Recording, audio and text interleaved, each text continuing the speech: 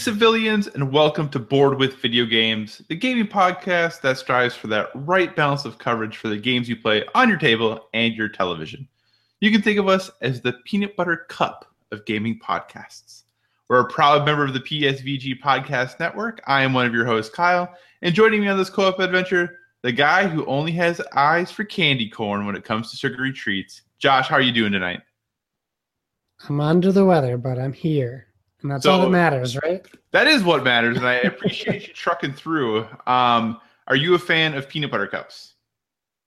I am. I noticed this is your second peanut butter reference in as many weeks, so I'm assuming you're also a peanut butter fan. Well, I'm a peanut butter cup fan.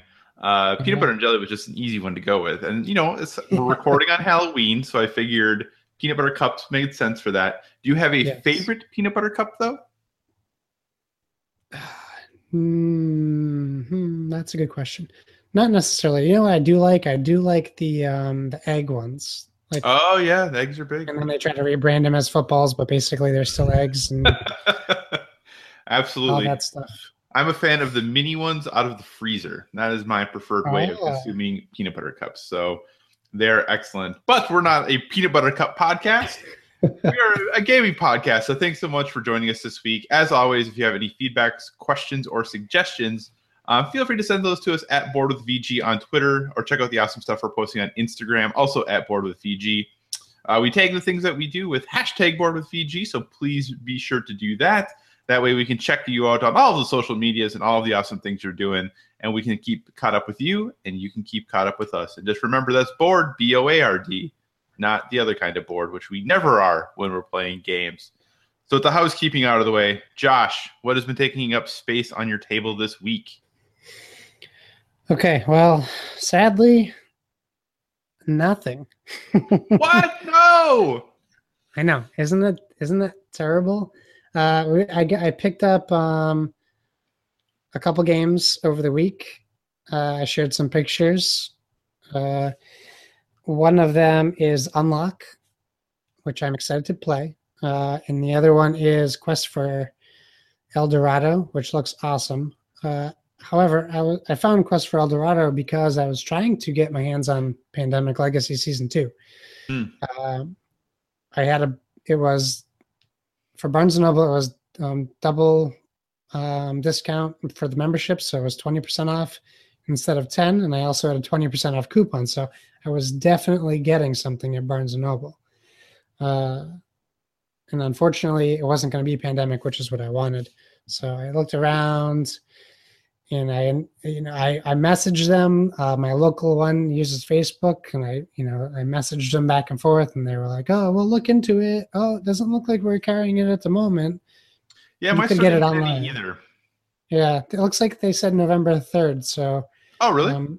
So at least my local one's expecting. You can order it on their website, right? But you couldn't use double coupons on the website, so I knew they were kind of get me on that. So I'm gonna since it's Halloween, I was gonna talk about. I'm gonna talk about Betrayal at House on the Hill, which you can get at Barnes & Noble. I promise they are not a sponsor. I'm just a fan. You can find it pretty much anywhere. I think it's standardly a $40 game, but you can also find it rebranded as Betrayal at Baldur's Gate, which is available everywhere right now, which is heavier on the D&D theme.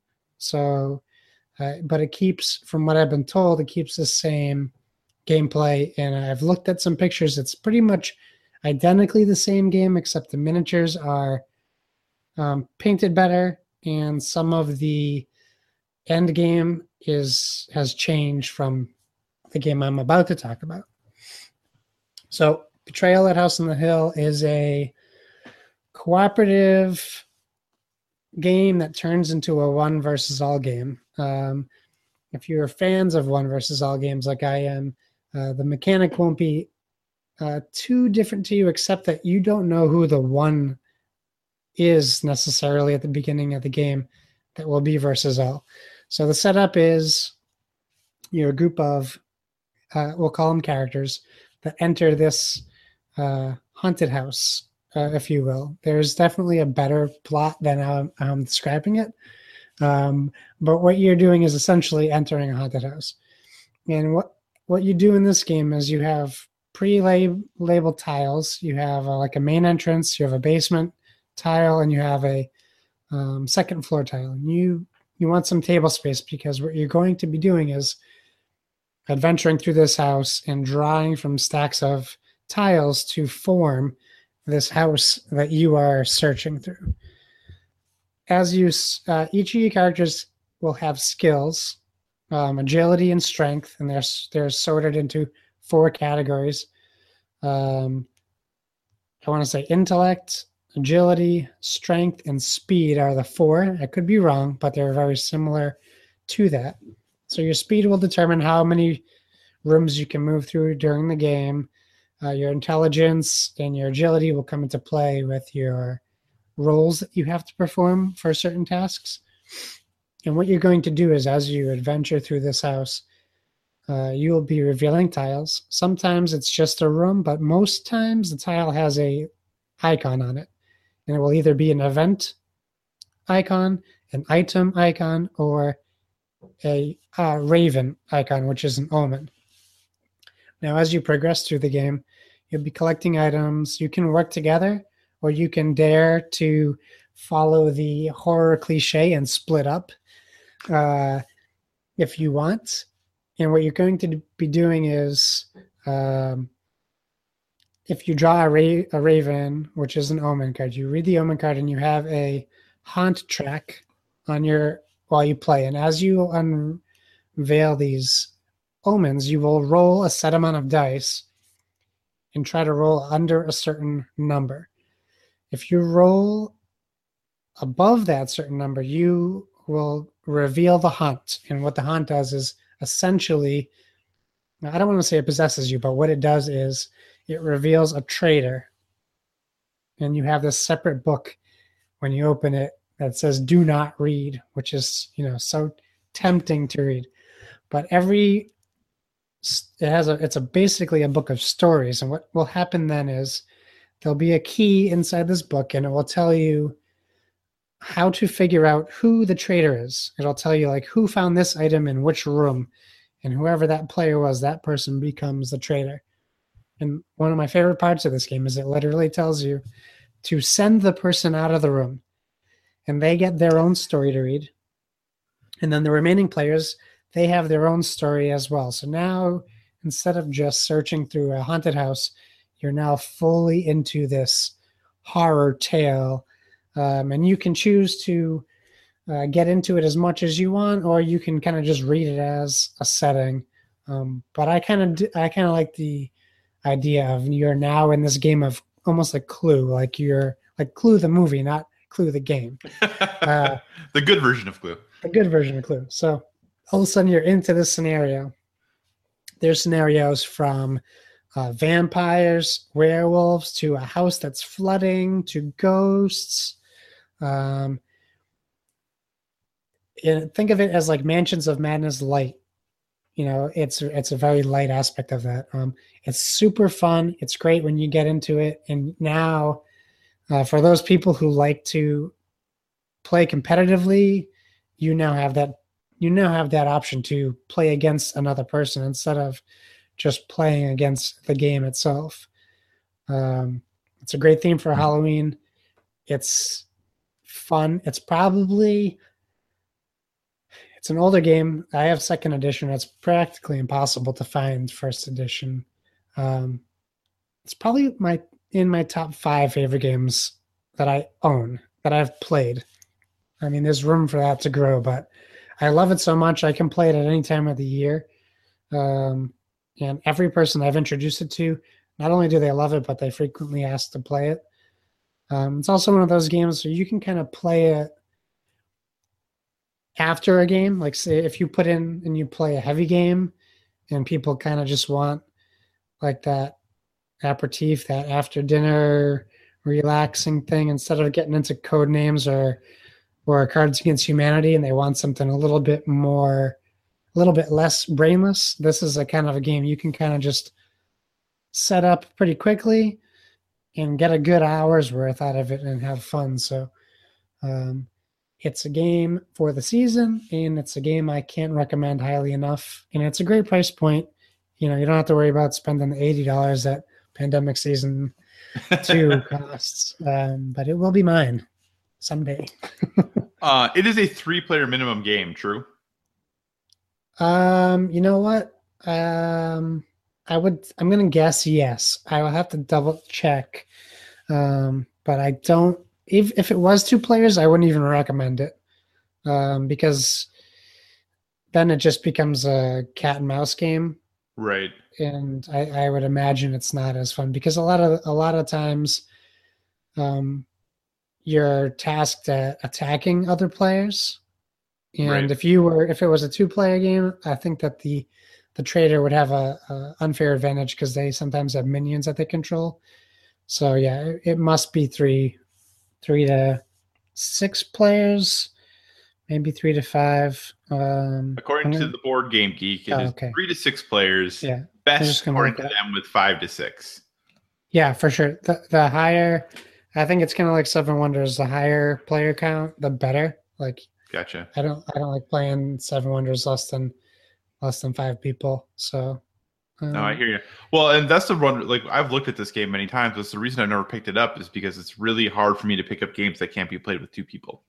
Yeah, that's things too. I get that. I do like the Betrayal at Baldur's Gate game. I heard sometimes instead of just having it 1 versus all, it's separated into like 2v2 or like groups in the new one, which I think is cool. But I mean, that doesn't help your 2-player problem. But I think it's a cool change on the way it's set up. Yeah, that's a bummer. I really wish that like Skyping gaming was easier to do. Yeah. Because like that's something that you could really like exploit to like game groups and people who can't like game together. But yeah, and Charterstone's a game I really wanted to get, the new Legacy style game that's coming out. And I watched a Dice Tower review, and while it is 2+ players, they were like, we don't recommend you play with anyone less than 3 players. And I'm really just trying to find a 2-player Legacy game to play with my wife, and like, because we're still, my wife and myself started Pandemic Legacy Season 1 with 2 friends over a year ago. We haven't finished it. And I love Legacy games, so I really would like to just get one that the 2 of us can play. So I think we're still going to jump on Charterstone. If we have to play an extra character between the 2 of us, we will. And that might be the same way with Seafall if we have to. But we're considering the same with Seafall because we have Seafall and it's a 3-player minimum. It's a bummer. Yeah, so we're considering doing each playing 2 players. Yeah, or just do like a random die generator for the 3rd player. Have it be like an AI character. Yeah, I'm not a huge fan of doing random though, because random could mean that they'll do things that just make no sense. That's true. Yeah, that's a good point. So that's the bummer about it, is like, well, they could completely be doing things that just. Well, play it like just like have me be the player and then like text me. Yeah. What would you do? What would you like to do next? Just text me. What would you like to do? And I'll be like, oh, okay, well, it'll be like in the olden days when they had those chess games where they would just like mail letters back and forth with their next moves. Yeah, and I hear him complaining it's taken me over a year to play Legacy. It would be like a 20-year mission. All right, so enough about me. What have you been playing? Well, one of the games I've been playing, you were talking about how Betrayal is, one of your favorite games you own. The game I'm going to talk about is, according to Board Game Geek, just one of the best games anyone can own, which is super exciting. This is also a 2-player only game, actually, and that is Seven Wonders Duel, designed by the powerhouse duo of Antoine Bauza and Bruno Cathala. This is a 2-player only version, basically, of Seven Wonders. I enjoy Seven Wonders. I was a big fan of it. Now that I have Seven Wonders Duel, I think I like Seven Wonders Duel even better than Seven Wonders. But that is a different story for a different day. In this game, you are a ruler over a land trying to build the best civilization possible for your civilians. Each player in this version of the game starts with 4 wonders that are randomly distributed at the beginning of the game. And these wonders, just think basically like the 7 wonders of the world, but there's quite a bit more of them. But pyramid, the Sphinx, like really, big, awesome, cool structures from history that have existed or probably existed. And so each player starts with 4 of those. And then just through a process of drafting and set collection, you're building your civilization over 3 separate ages. Now, this does a little bit of a modified draft compared to a game like 7 Wonders, or if you've played any collectible card games. Typically with drafting, you have a hand of cards, you pick a card, you pass it to the person on your right, you receive the pack from the person on your left, you pick another card, you just keep passing it around. What 7 Wonders does, or Duel does, is since it's just a 2-player game, rather than passing these cards, you basically are making different shapes with a group of cards that you can then pick a card from instead of for your drafting, rather than passing a pack of cards. So like the first one is a pyramid, and the first row has 6 cards, then 5 cards, and 4 cards, and 3 cards, and 2 cards, working their way up. So the first time you go to draft, you can only draft one from those 6 cards at the bottom. And then as soon as you draft enough cards that cards above it become open, you could then draft those cards. So really all you're doing is you're drafting these cards, and you're trying to basically build up your civilization. You can focus, if you want to, on military. You can focus on science. You can focus on getting resources to build your wonders or other bigger buildings down the road. You can just build buildings and things like that. So you have a lot of different options and a lot of different routes to victory. One thing that makes this game a little bit different than regular 7 Wonders is since it's only 2-player, there are immediate victory conditions that if you ever reach them, you just win the game. So if there's a military track basically where you and your opponent are kind of pushing this marker back and forth on the track. If you push the military track marker all the way against your opponent so that you have just dominated them with military, you immediately win. As soon as you have 6 of the 7 science symbols, you can get an immediate science victory, because there's 7 different symbols for science when you're drafting these cards. And if you fail to do one of those 2, it's just whoever has the most points at the end of the game is the winner. The thing I like about this game better than 7 Wonders is it's much quicker. The drafting, you kind of can plan a little bit ahead as to what's going on, so the game moves very, very quickly. And there's, in my mind, multiple legitimate ways that you can win.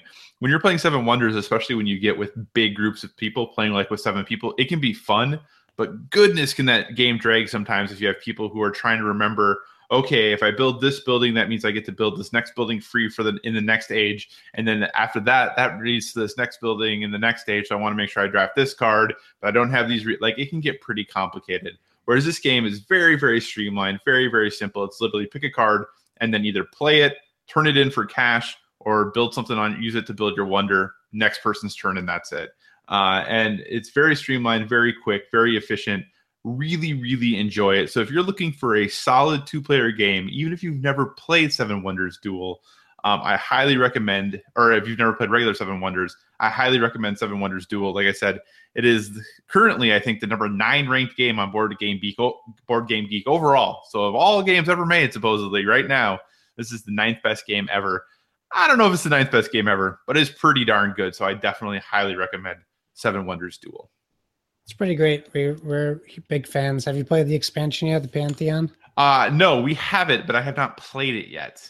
I think the game. I don't think I'd go back to the base game after having played it. That is what I've heard. Awesome. We did keep them separate in the box though, and typically I put my expansions with other games, but I started learning my lesson with Ascension sets to stop doing that, or Legendary. But yeah, but it adds God cards, and you draft the God cards too. It's called Pantheon. But yeah, I agree with you. I heard so many good things about it, and we got it. And I didn't think it could be better than 7 Wonders, and I do think it's better. Especially with the way it's like a mahjong style drafting cards. Yeah. And some of them are upside down, so you can't see them right away. And I like it because I like to win. So This isn't where it sounds like it's going. I like to win when we play games, and there's a lot of games that I kind of just always beat my wife playing. This is a game she's beat me 75% of the time we've played. And I like it because I feel like it's adding a new level of difficulty for me as well.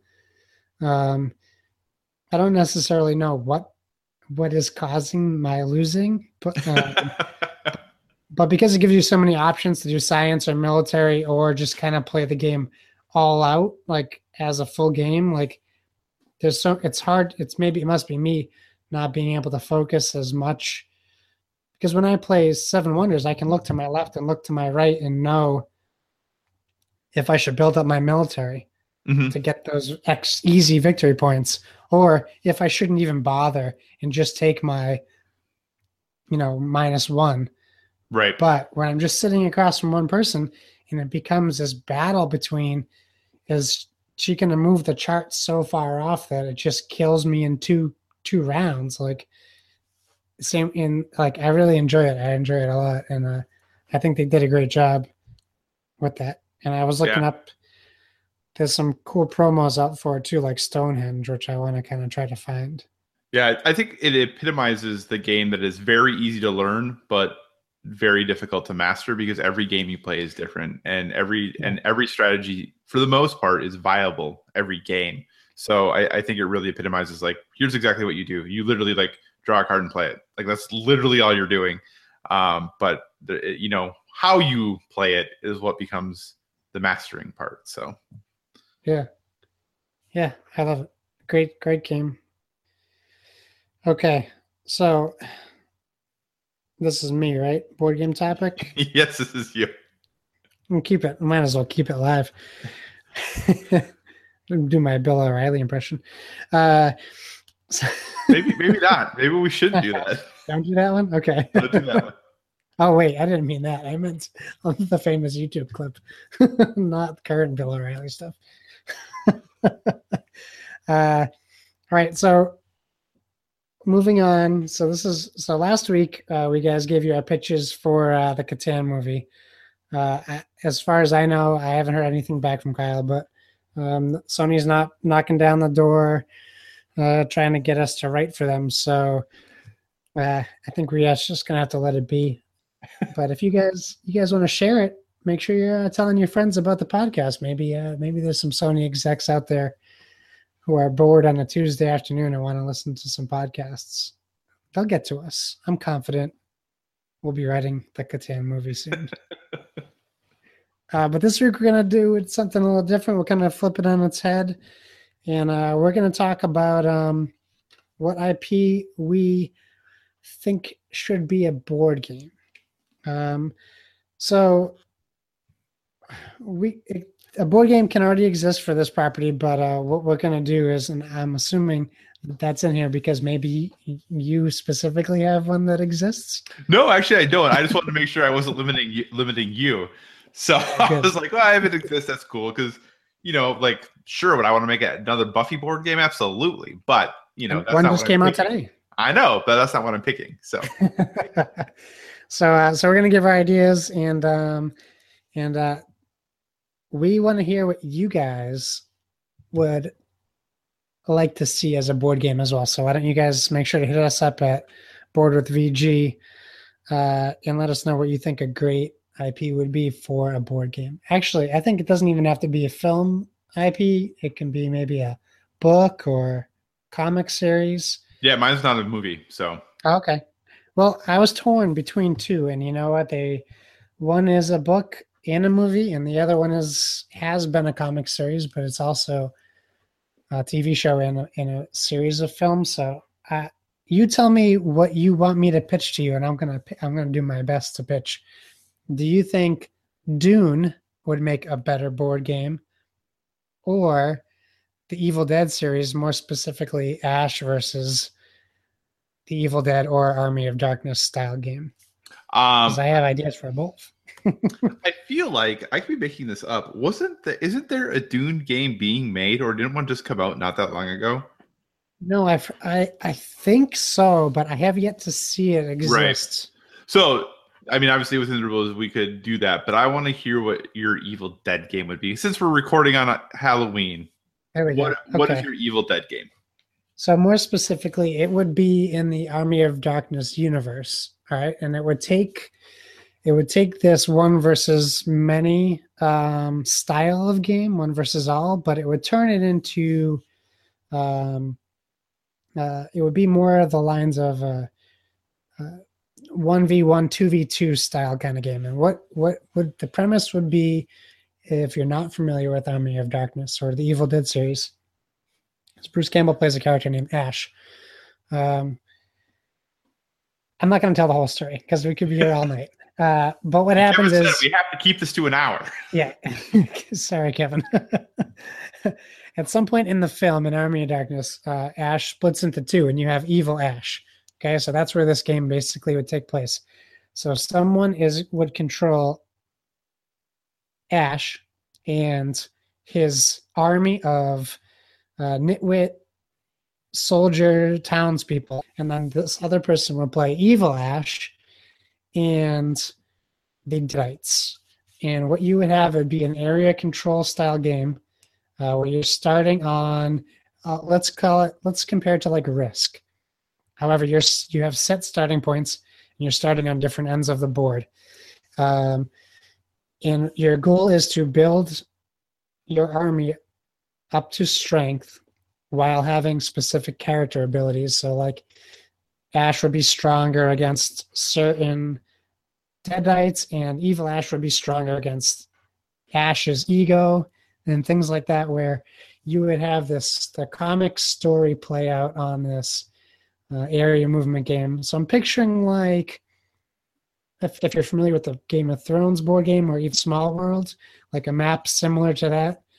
And as you progress through the maps, you'll still be fighting off local life. So if you're Ash and the good guys, you're fighting maybe some random Deadites coming out of the ground or some witches.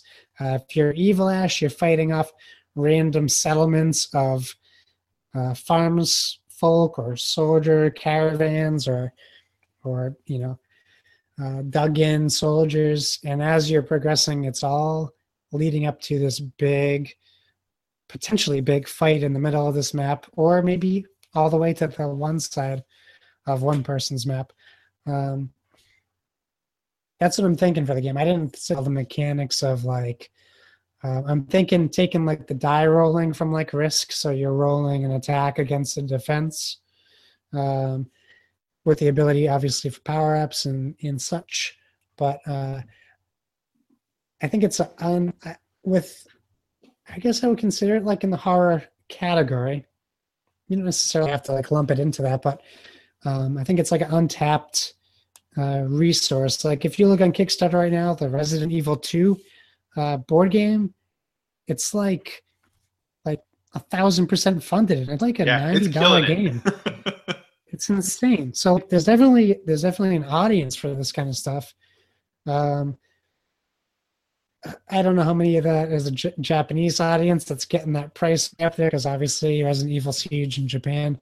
But I know like with the success of Ash versus Evil Dead on Stars and this crazy cult following that Evil Dead will always have, it's something I would certainly want to get my hands on. There's a game called Last Friday. I don't know if you're familiar with it, but it's basically it's Jason without the license, and you play Jason, and it's a hidden movement game, and it takes place over this huge camp. And if you look at the board, it has like hundreds of little tiles where people play campers and one person plays Jason. Right. So like, I see these kinds of games and I think like, I'm always thinking like Evil Dead, Army of Darkness, throw some comedy in there, make it a little bit less serious. But that's what I'm thinking. Area control, get to play as the heroes. You can do a single one, like a 2-player game, or make it so you can do like 2v2. I'm thinking like, I haven't even played it yet, but the Star Wars Rebellion is supposedly one of the best 2-player games you can get out there, but it also plays up to 4 because you can have 2 on the Rebel side and 2 on the Empire side. So Right. I'm kind of thinking that same idea, but I don't know. Something about it just gets me like pumped to see. I think I would be a big fan of that style of game. That sounds awesome. That sounds really cool. So my recommendation, I've thought about this game and like this series and making it into a board game for a long time. The problem of thinking about this for so long is that what is in my head as to what this would be is like if I ever even remotely was like, I'm going to try designing a game, this would be way too much for me to ever do. Like I would never be capable of designing this game because there's just too much stuff in it. But the series I'm looking at, there's a book series that's called The Demon Cycle. Have you ever heard of it? I have not. Okay, so it's by an author named Peter Brett.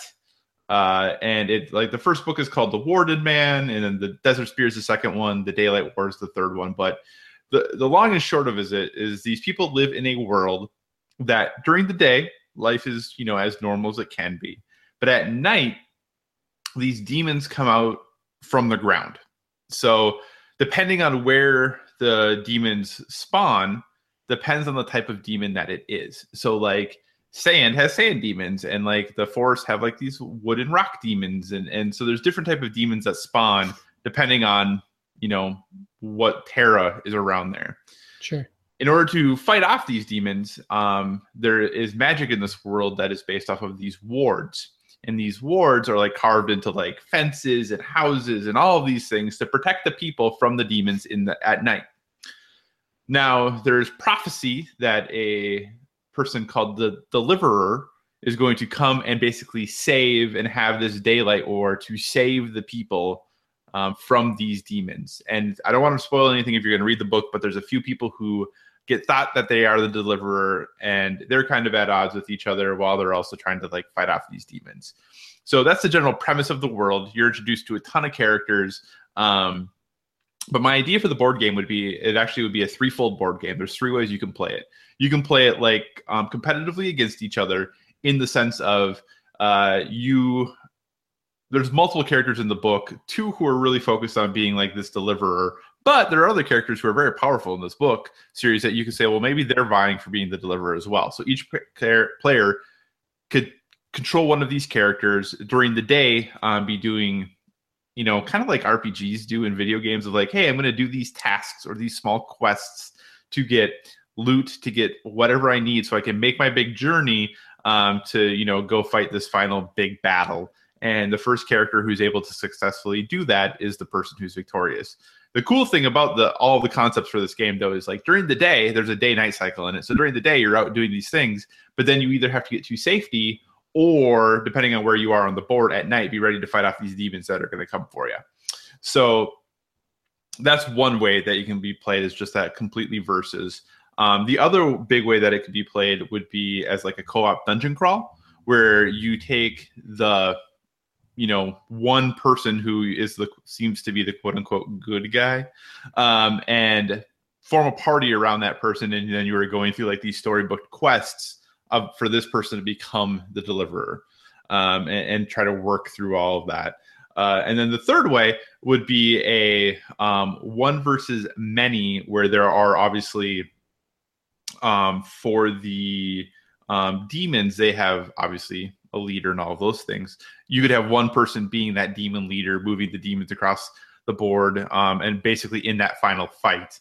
And then you have the other players playing all of these warriors going against that and trying to do the best that they can to be victorious. So that's my idea. And that my series, the book series, I highly recommend. If you enjoy fantasy, it's very different fantasy. There's demons in it, but you don't have the high fantasy that we see most, that's very popular these days. So I really recommend the book series. It's really well written. But I think from a board game perspective, it just seems like it'd be so cool to me. Yeah. Nice. So that's my pitch. Nothing wrong with that. That sounds like the pitch of a fan. That's what you want, right? That's cool. What was the series called again? I want to. The series is called The Demon Cycle. The author is Peter Brett. Peter Bread. Very cool. Cool. Okay. I'm in. That sounds like I like games where you get options of how to play. I like that, where you can play multiple ways, or like game boards that come with multiple sides where you can play different aspects. So that's a cool idea. You should email the guys who do that. Like, hey, hey, I thought of this idea. Just give me some credit for it, but go make this game now. Yeah, go do it. Just so I can play it. All right, so we had a number of requests for like holiday guides coming up for board games. Like obviously, I would hate to say we're coming up to the holiday shopping season. I'm pretty sure we're in it. I mean, yeah, we're almost November. That's scary to me. So Kyle and I will keep that in mind, and I'm sure for the next few episodes coming up, that'll be those will be our topics. Whether it's games we think you should be playing, or maybe even top 10 lists, or what have you. I mean, I think we've covered a pretty, since we've started, I think we've covered majority family games. We have. As well. So maybe we can get into some heavier games for people who are looking for something new or challenging or whatever. So if you guys have a specific game you want us to cover, we already had a request from Waste and Mystics, but if there's anything else, let us know. We're up for it for the most part, as long as we're not breaking our bank to get into it. You know, we may already have it, or one of us may already have it. So you know where to find us, right? Board with VG. I mean, we say it like 15 times an episode, so I hope you guys get it. I won't spell it for you because I trust you guys know by now. It's also in the name of this podcast feed, so just look at your phone or your computer. Pardon me. All right, so that wraps up our analog talk for the week yet again. So I know what you're going to say, but tell the good people what you've been playing on the video game front. So there are a few games I could talk about, but the Nintendo Shack has served us with a cease and desist order because of how we talked about Zelda last week. So we're basically not allowed to talk about Nintendo anymore. So I'm not going to talk on anything. I know. So I'm not going to talk about how much I love Mario because I don't want to sway anybody's opinion on that game.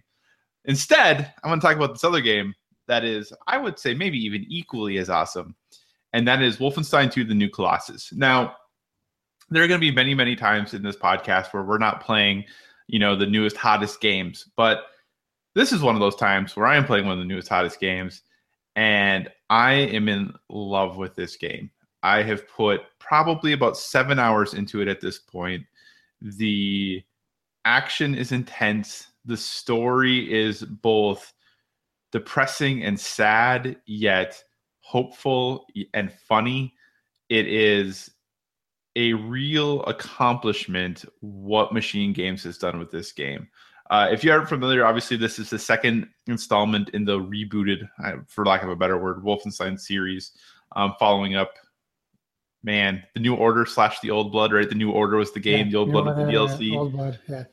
So following up that, it starts immediately after where the first game left off. I'm not going to tell you anything else about the story, but it starts there. And the first half hour of this game, extremely intense. Some of the most intense gaming I have done, period. Nice. How this game kicks off really sets the tone for what to expect. And it's brutal and heartfelt all at the same time. Like, the characters are great. The storytelling is wonderful. They basically took everything that they had done in the first game and cut out all the not great stuff and just refined all of the good stuff into a really exceptional experience. If this game finishes like it has played thus far, I'm pretty confident this is going to find itself on my top 5 games of the year. It is, one of those games that it's, probably 14 or 15 hours to finish. It is a full $60 game. But I think that, the care and that Machine Games has for this title and for this franchise is on full display. And you can definitely see it when you're playing it.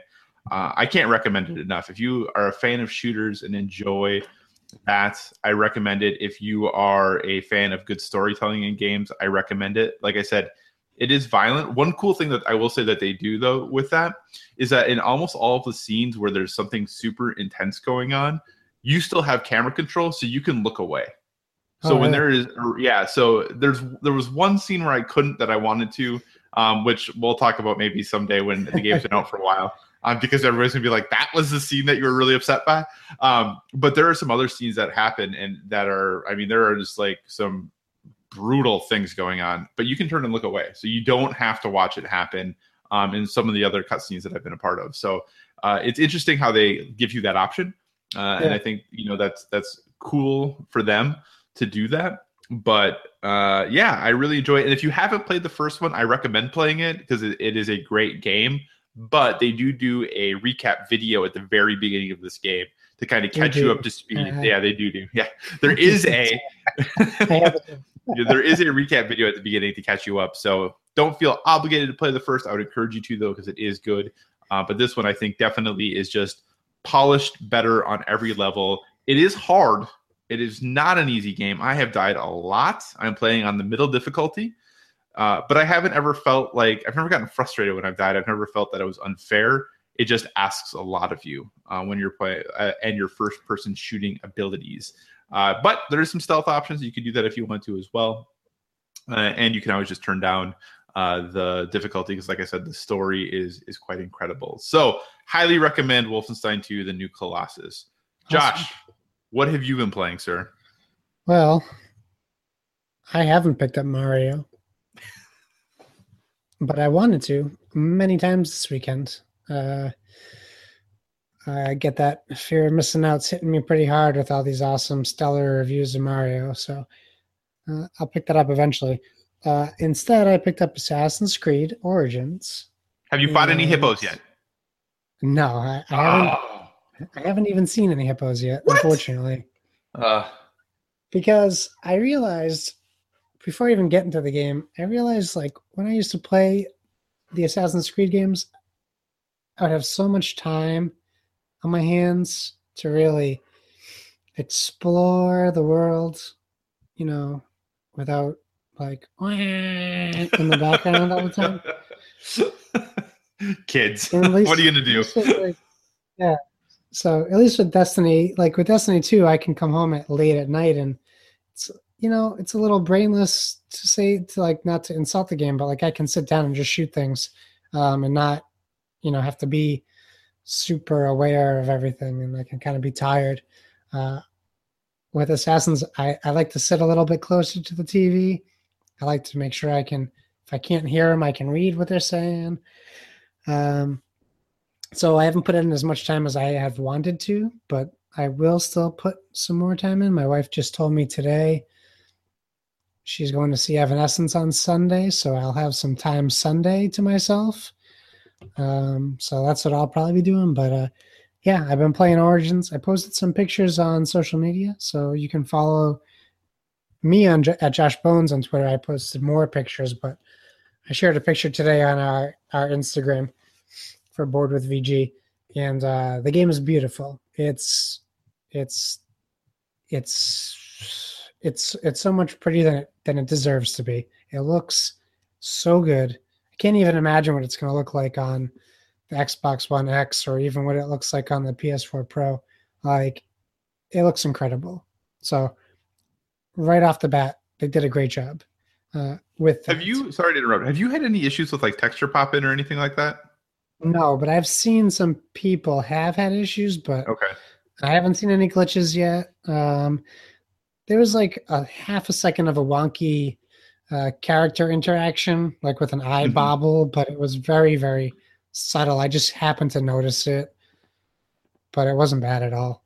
No, I always just, because I feel like Assassin's Creed, especially, like if there's ever any little issue, it becomes like so amplified in the community that I never know like how serious of an issue is this really? Right. So that's why I ask. Not that I think it's happening. Just I wonder like. I'm sure it's there. Yeah, I'm sure it's there. There's so much going on. Like, it happens. God help me, Donnie, but it even happens in Breath of the Wild where sometimes you walk into an area and the grass is coming into focus because it wasn't in your in your world yet. You know, it happens in every game. Mm-hmm. So I'm sure it will happen in this game because there's so much. With so little, like the desert, so little of it, you'd be amazed at how much details in this game. Even just walking into a tired looking like shanty town, the little bit of grass and weeds that are there, there's a lot of detail in that. So they do a great job. The game looks incredible. The story, sorry, excuse me. I'm liking it so far. You can't. I don't really have a grasp on what's going on yet, like the full picture. But the main character, I want to say is Bayek, and I could be butchering that. It's great. I like this. I like him as a character. There's like subtle hints to the Animus, and if you know the lore, like the golden apple and all this kind of stuff, there's a little like some Easter eggs in there if you catch them.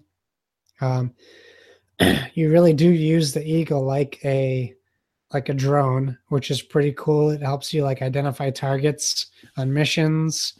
And the combat is totally redesigned, which I am a fan of, but it's taken me some time to get used to because in the old Assassin's Creed, I'm just used to jumping into a room full of 50 guys and handily, dispatching them all with the Y button, like, ooh, Parry dead.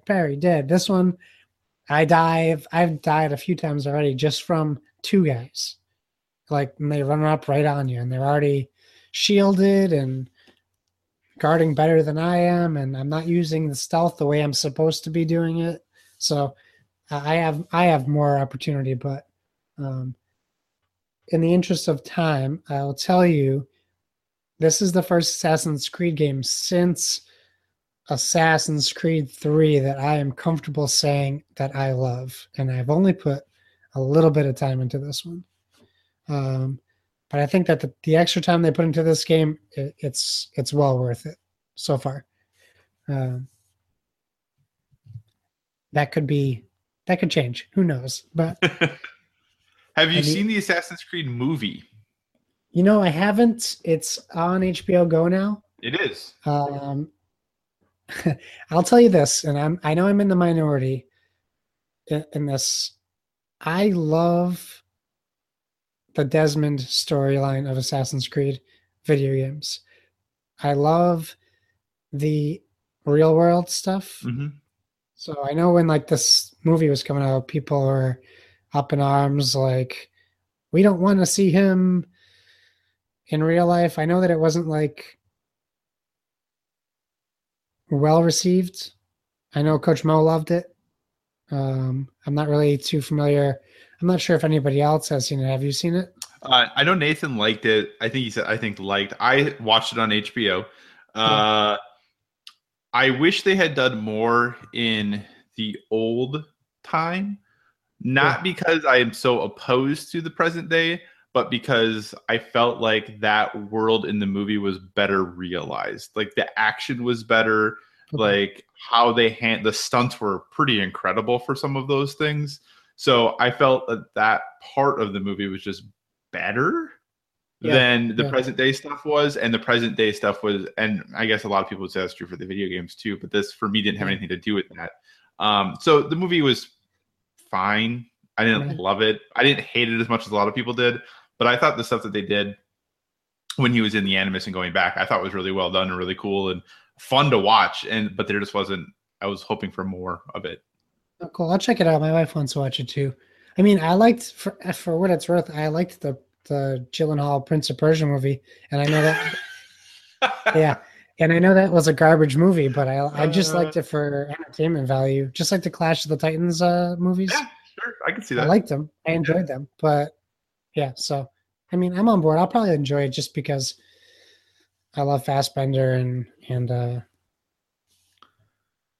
I don't know. I like the story, so we'll see. But yeah, it's definitely on my. I'll watch it. But they just added Split over the weekend, so I know. I'm so stoked to watch. I think I need to watch that first. So agreed. That's probably what I'll watch. Awesome. Well, I have AC Origins. I haven't opened it yet though, because I have to finish Wolfenstein first. But I'll probably be talking about that one in a few weeks. Nice. So, video game topic of the show. It was announced earlier today that PlayerUnknown's Battlegrounds, affectionately known as PUBG or PUBG, depending on who you talk to, is coming to Xbox Game Preview on December 12th. So it is hitting that year, this year, like they said, for the very respectable price of $29.99, like it is on PC. You can already pre-order it. So if you want to pre-order on Best Buy or Amazon, you can get that 20% discount for pre-ordering. So it makes it like $24. But right now it's only digital codes. So, they did talk about, and they have announced that there will be, a full retail release for this game. But it looks like that the shiny disc will only come when the game is fully out and not in game preview. So this early rendition of the game will support HDR, but 4K will be coming down the line a little bit later for the folks who are picking up the Xbox One X between now and then. Josh, are you excited to play some PUBG? I am. But speaking of game preview, I don't know if you were in Discord, but I just want to share some breaking news before we go on with PUBG. I'm a backer. I'm a Kickstarter backer for a Mutant Football League. Oh yeah, which is the new Mutant League Football. Mm-hmm. They just announced it's coming to Xbox Live Games Preview Friday. Oh wow, okay. I don't know if that's just for the Kickstarter backers or for everybody, but I will be getting it Friday. Hot scoops. And it's going to be in the preview program for 3 months. Oh dang! Until the console launch for both PS4 and Xbox. So. Let's get back to PUBG, but I just wanted. I've been sitting on that. I didn't know when I was gonna drop it, and then I figured since you brought up games preview, I'd bring it up. PUBG, yes. Okay, so I've had to survive with Fortnite so far, just to get my fix because I've been watching people play PlayerUnknown on YouTube and Twitch and whatnot for the past few months. I didn't really know what it was right away. It kind of hit me like kind of the H1Z1 phase hit me. Where if you ever watch Kotaku's like clips of the weeks or whatever, you just see like random people doing stupid crap in the game. And you're like, what is this game that people are playing? So originally that's how it started. And then eventually my buddy convinced me to get H1Z1 King of the Hill, or King of the Kill, whatever it's called. King of the Kill, yeah. King of the Kill. And then I played that, and I really liked the idea, but I didn't think it was fully fleshed out. So once I saw people playing Battlegrounds, it really hit that. I don't know if you felt the same way, but it really hit that Hunger Games feeling for me. And as a huge fan of the books and the movies, I was like, yes, this game is for me. I'm pumped.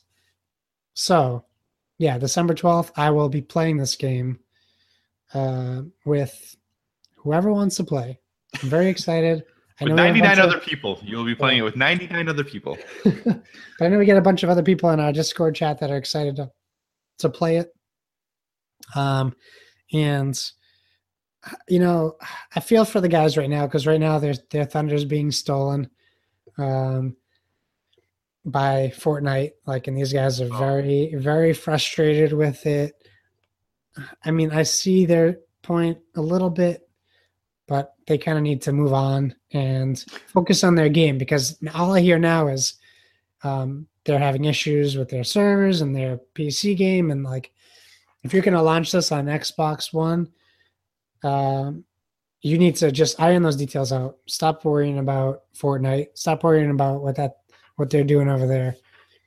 I know that this is going to have a new map when it launches on the Xbox. Yep. That's awesome. I think that's great. I don't know what this is an Xbox One exclusive, so I don't know what PS4 is going to do. I'm sure they'll be fine. But I think it's great, and I think that the preview it's gonna be great for the preview program because while PlayerUnknown is a constantly evolving game and learning from its players, this is exactly the environment it needs to be in. I think that's why you're not going to see a physical release for the game because it's one of those games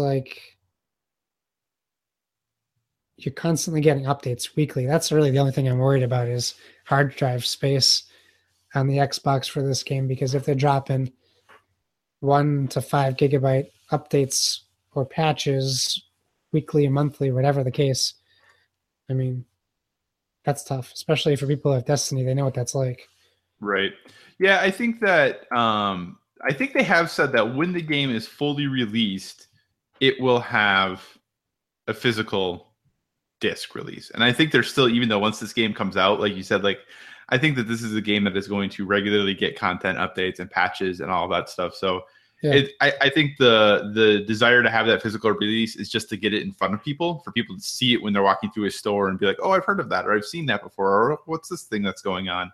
And I think I couldn't find it. I was trying to find the tweet that said it, and I just can't find it now. But it was from someone at Microsoft who talked about how PUBG was a console exclusive for Microsoft this holiday season. Oh boy. Yeah. So and like I think for most people know that like at this point, at some point it's coming to PS4. It's just when, unless they're able to lock out that exclusivity for longer. And I'm excited for Xbox players, though. I think this is a great get for them. This is going to be an awesome time for.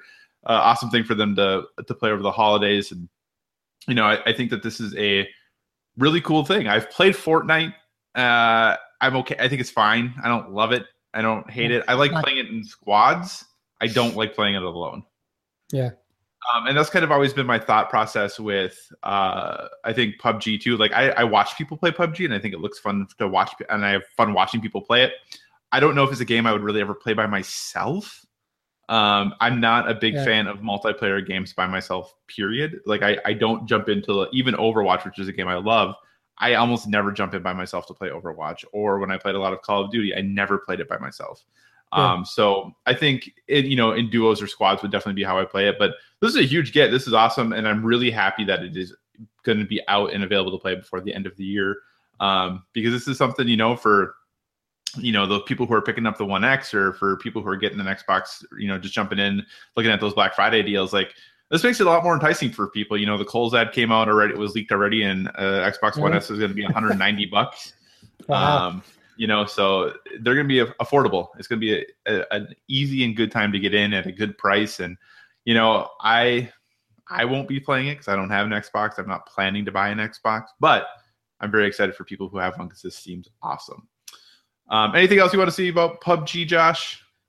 No, I mean, as an Xboxer, we need content. So, and I say that with humility, because there was a time where the Xboxers were king of the world, and now it's a prince and the pauper situation. We are grasping for scraps. Well, I think the good thing is, though, that no matter what console family or where you play, like there are great games to play, period.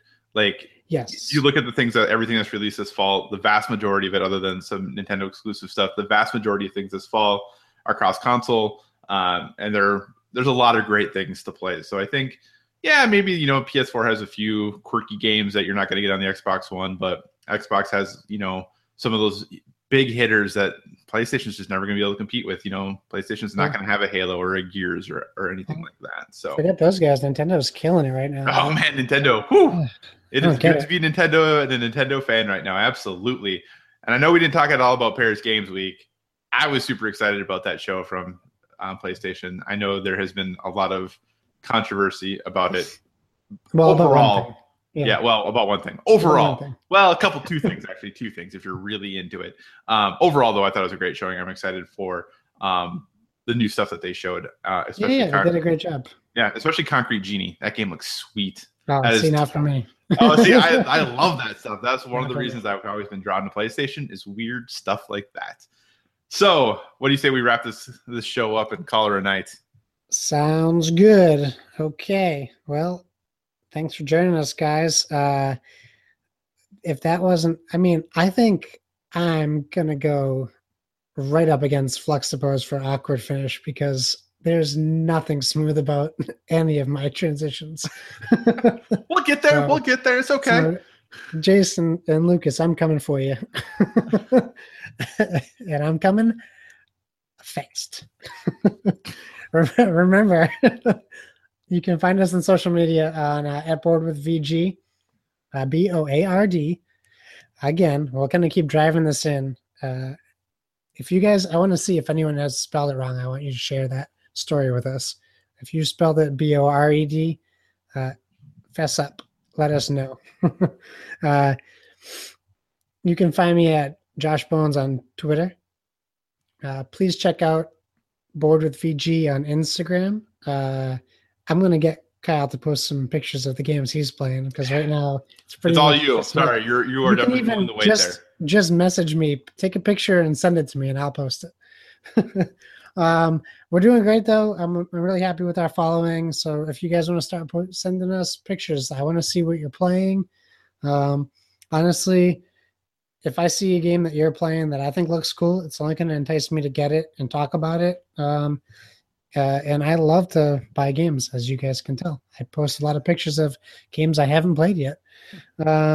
So that's all I'm going to really plug for me. I want to hear where we can find you, Kyle. Well, you can find me on Twitter, Instagram, if you want to see pictures of the food I make and my cute dogs. The PlayStation Network and Board Game Geek, all at Cycocross, CYCOCROSS. If you have any suggestions for future topics, be sure to reach out to us on social media and let us know, hey, you guys should talk about this. It'd be great. And we will do our best to do that for you. As always, remember, everyone, whether it be board games or video games, never stop gaming.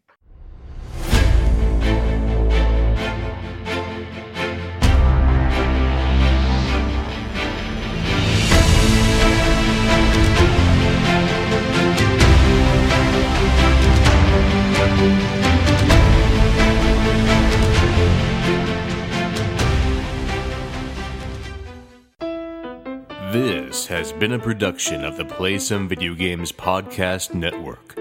Find more great content at playsomevideogames.com.